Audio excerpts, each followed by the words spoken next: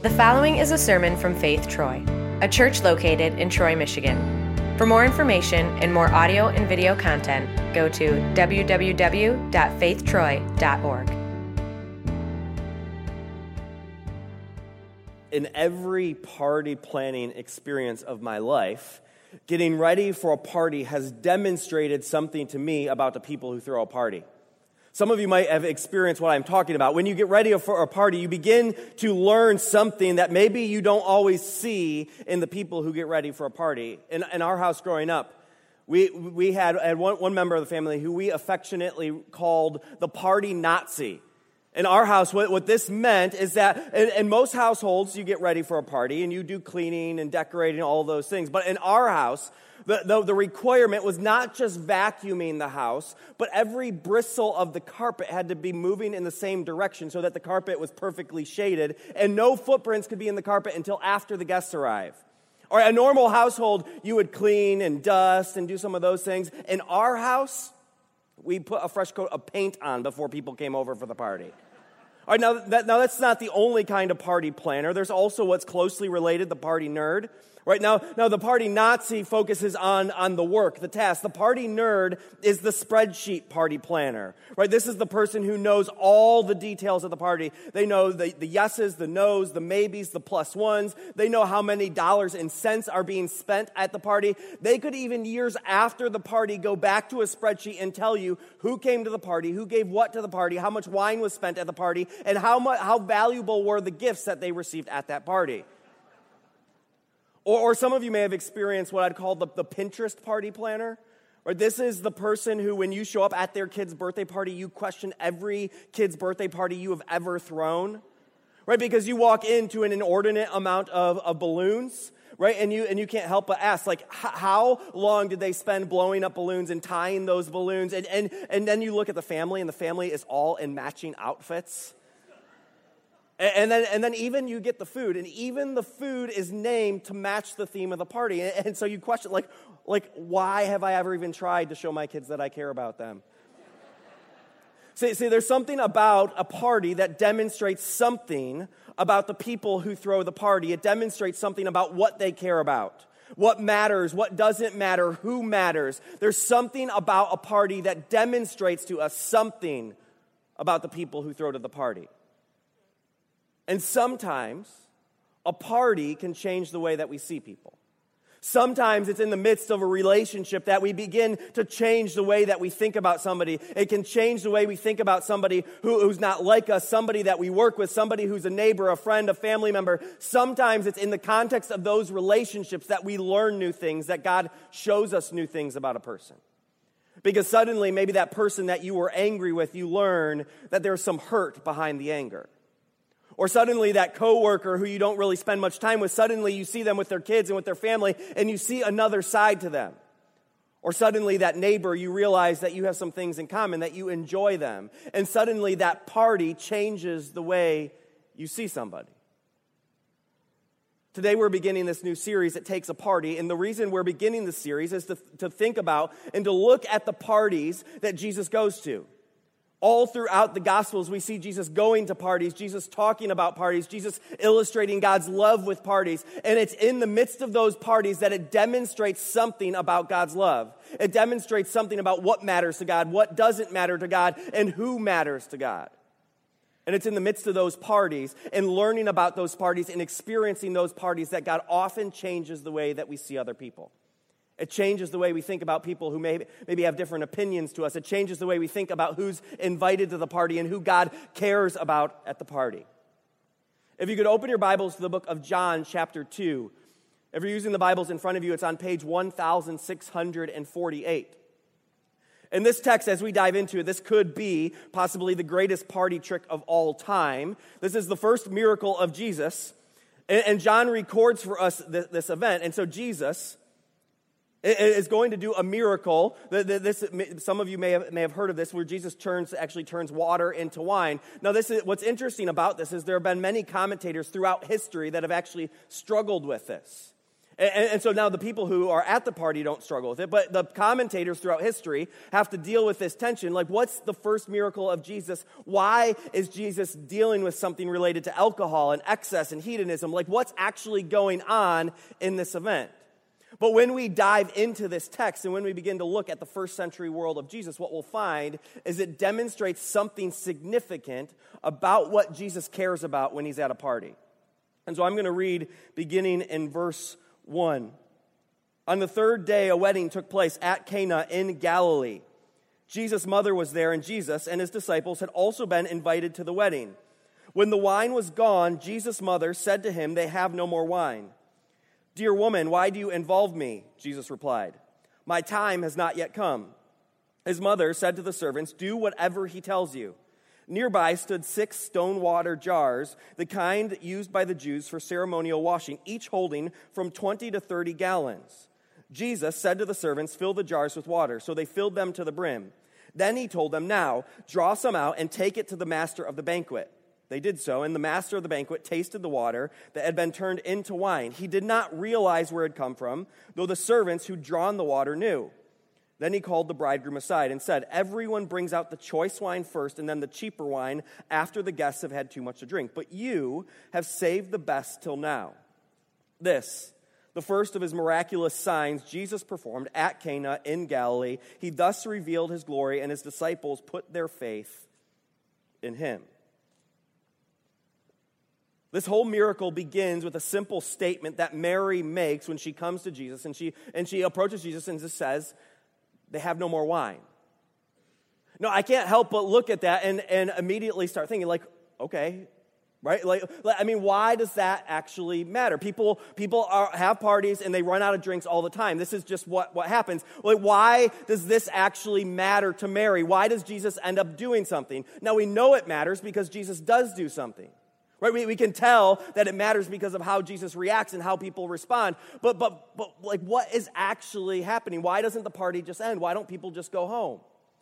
See, in the first century world, when we dive into this, what we'll find is that Jesus does something because it demonstrates something about what he's come to do. And so when Mary comes to Jesus and says they have no more wine, it's not just about the wine. See, in the first century world and throughout the scriptures, we find wine to be a symbol of joy. In Psalm 140, it actually says that God gave wine to gladden the hearts of men. Throughout the first century world, wine would have been this symbol for joy. And so when you throw a party, when you have a celebration, you have wine at the party because there's joy at the party. And so when Mary shows up to Jesus, what she's not doing is tapping Jesus on the shoulder and saying, "Hey, Jesus, like, people aren't talking much and we need something to loosen people up a little bit." But she's not like looking out at the dance floor and saying, "All right, we got nobody flossing yet, and so we need somebody to get more wine for us to loosen them up." No, Mary is going to Jesus and saying, "Jesus, they've run out of joy." When she says they have no more wine, she is saying the equivalent of they have no more joy. And so Jesus will do something about that. Jesus will make sure that the joy doesn't stop at this party. Have you ever experienced in life like that moment when you were maybe looking for something to make you happy, something to become the source of your own joy or the source of your meaning, only to later find that it ran out? Like, you thought it would help, you thought it would fulfill you, only to a couple months later to realize that you're looking at it and it's empty. Like, maybe you've done this with work. Like, you thought the new job, the new position, the new title, the new responsibilities, that this would satisfy you, that this would make you worth more, that this would mean something more, that this would give you the joy that you were looking for. And then months later, you look back and you thought, all right, it was good for a little bit, but it ran out. It stopped doing what I thought it would do.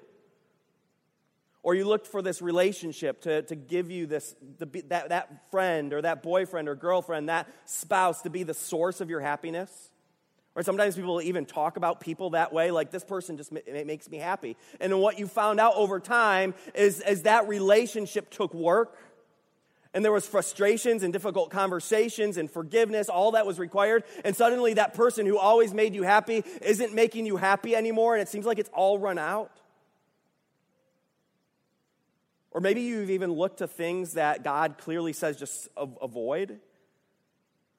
That things that you know that God doesn't want for you, but you needed something to help you deal with the loneliness, the anxiety.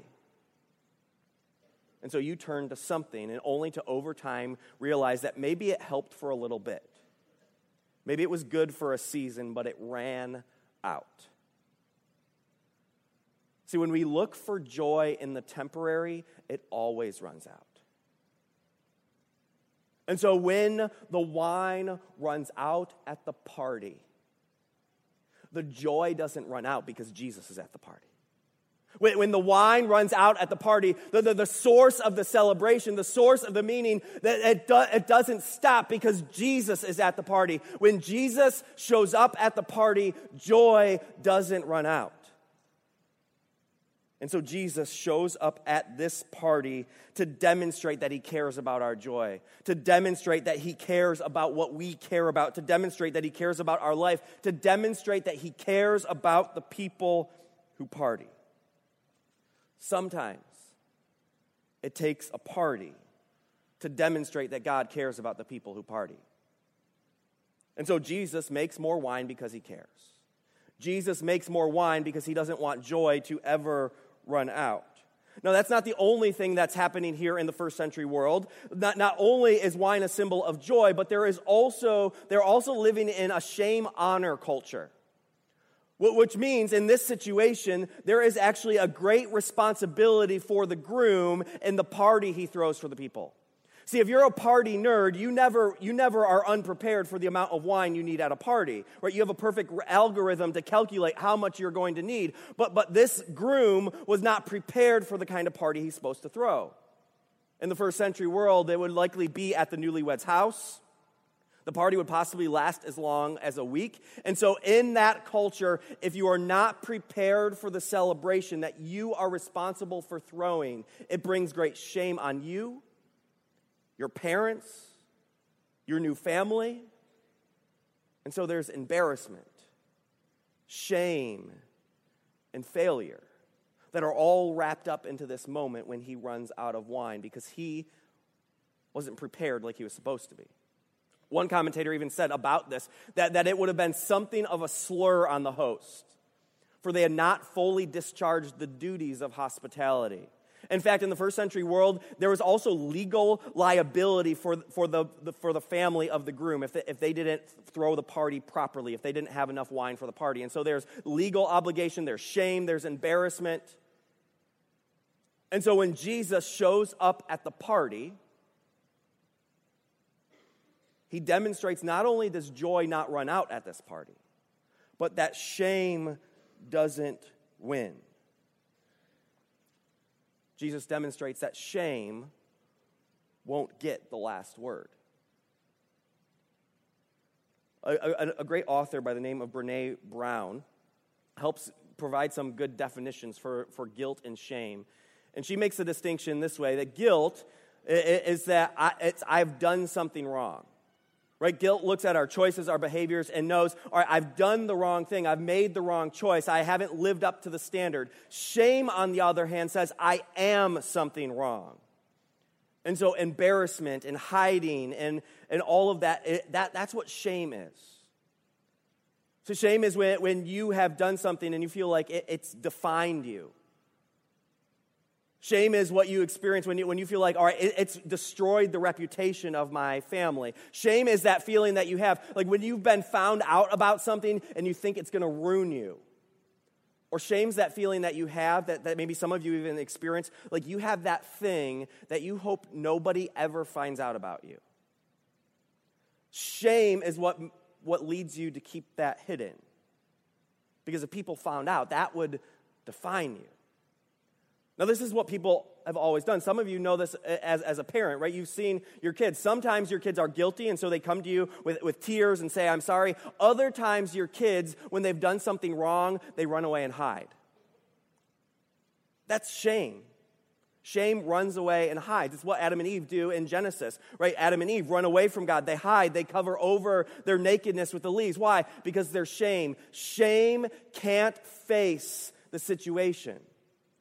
Because the situation defines them. And so what happens at this party for the groom? If the groom runs out of wine, what does he want to do? I have a feeling that the groom in this situation doesn't want to come out and start partying with the people. Like, I don't think he wants to come and start mingling with the people who have nothing left to drink. I don't think he wants to face them. And I have a feeling that he probably doesn't want to face his family either. His family who's now legally on the hook for his own failures. Does he even want to face his new spouse? Embarrassed that the beginning of their relationship starts with what's brought shame on his own family. I mean, would you find the groom at this party hiding somewhere because he doesn't want to face the situation? But at this party, Jesus shows up. And when Jesus shows up at the party, shame doesn't win. That thing that he's ashamed of doesn't define him. And that thing that defines you, when Jesus shows up, it doesn't define you. That sin that you're ashamed of, that experience that you're scarred by, that addiction you keep returning to, that relationship you regret, that failure that's wrecked you, it doesn't win. Jesus wins. When the grave lost its hold on Jesus, shame lost its hold on you. Because when Jesus died, so did your shame. And when Jesus rose from the dead, if death can't stop Jesus, then your shame's not going to stop him either. Because there is nothing that stands between you and your God. And so when Jesus shows up at this party, shame doesn't win. Paul reiterates this in the book of Romans when he says, we are more than conquerors through him who loved us.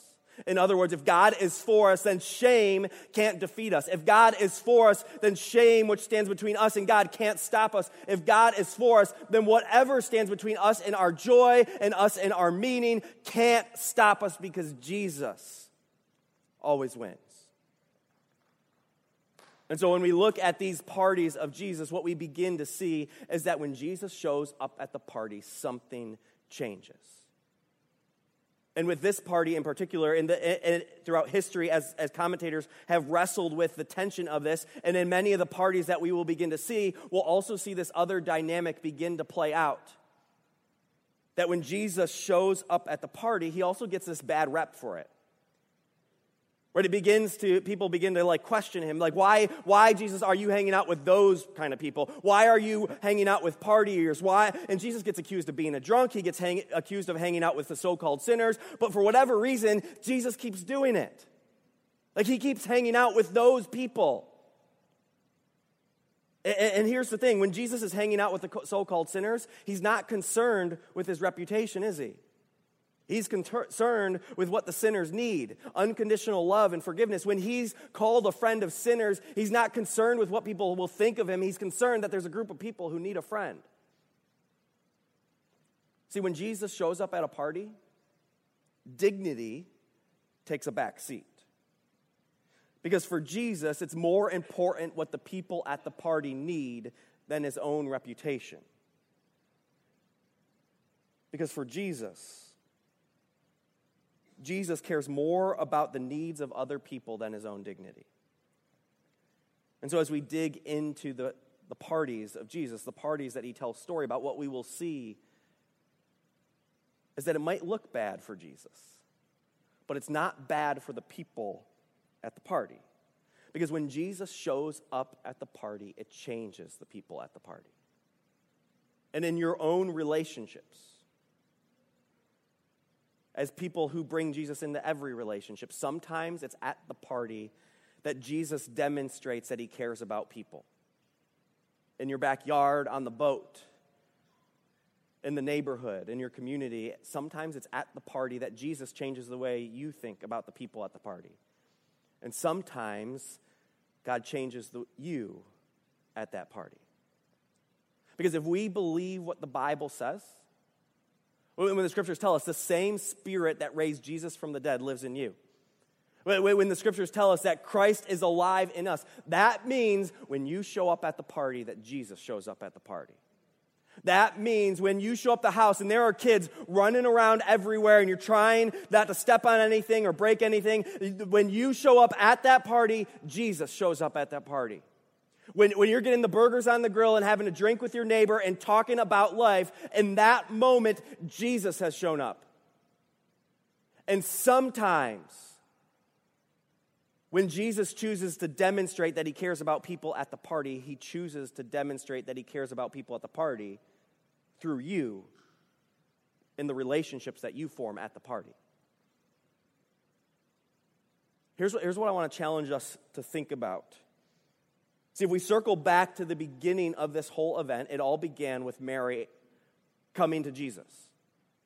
And so what if Mary wasn't at the party? See, what would have happened if Mary never came to Jesus?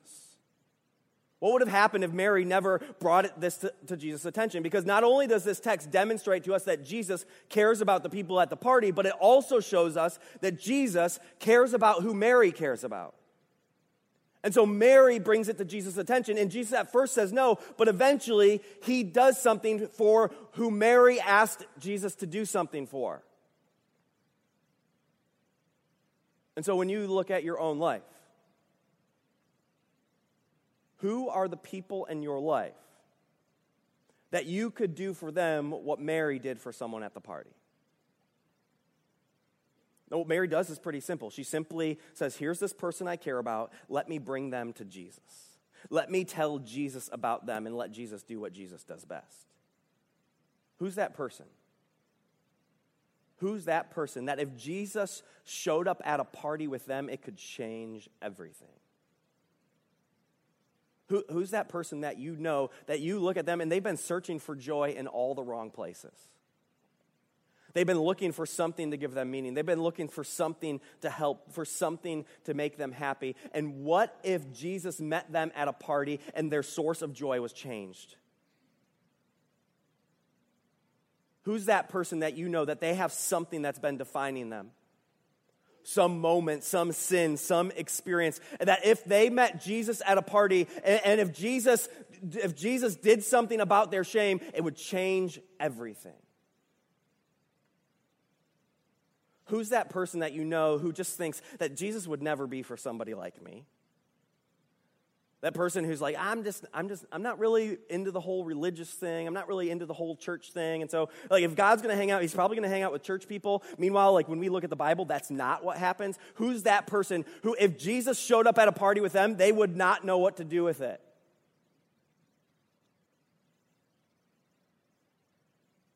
What if we simply did what Mary did and took that person to Jesus and asked Jesus to do something? Because that's exactly what happens. Mary brings somebody to Jesus, and Jesus does something. Now, what's interesting is Jesus doesn't do it right away, right? He says no. He says it's not time. And Mary's response is so interesting because she doesn't argue with Jesus. She doesn't have a debate with Jesus. She doesn't even, like, I would at least say, okay, Jesus, well, we need to come up with a plan and start figuring out what we're going to do about the whole situation. Mary doesn't do any of that. She simply turns to the other people at the party and says, do whatever he tells you. You don't say do whatever he tells you if you don't believe that he knows what's best. You don't say do whatever he tells you if you don't have faith that he will do what he does. And so Mary responds with faith, saying do whatever he tells you, because Mary believes, although it's not on her schedule, Jesus has a plan. Although she knows that she cares about somebody at the party, she also knows that Jesus cares even more. She knows that even though she might have a plan, that Jesus might have a different one. And so she does what only she can do. And so she brings him to Jesus and then trusts that Jesus will do what only Jesus can do. See, when it comes to the people in your life,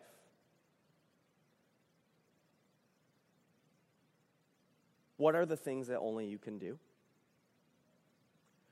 Because only you can begin a conversation. Only you can extend an invitation.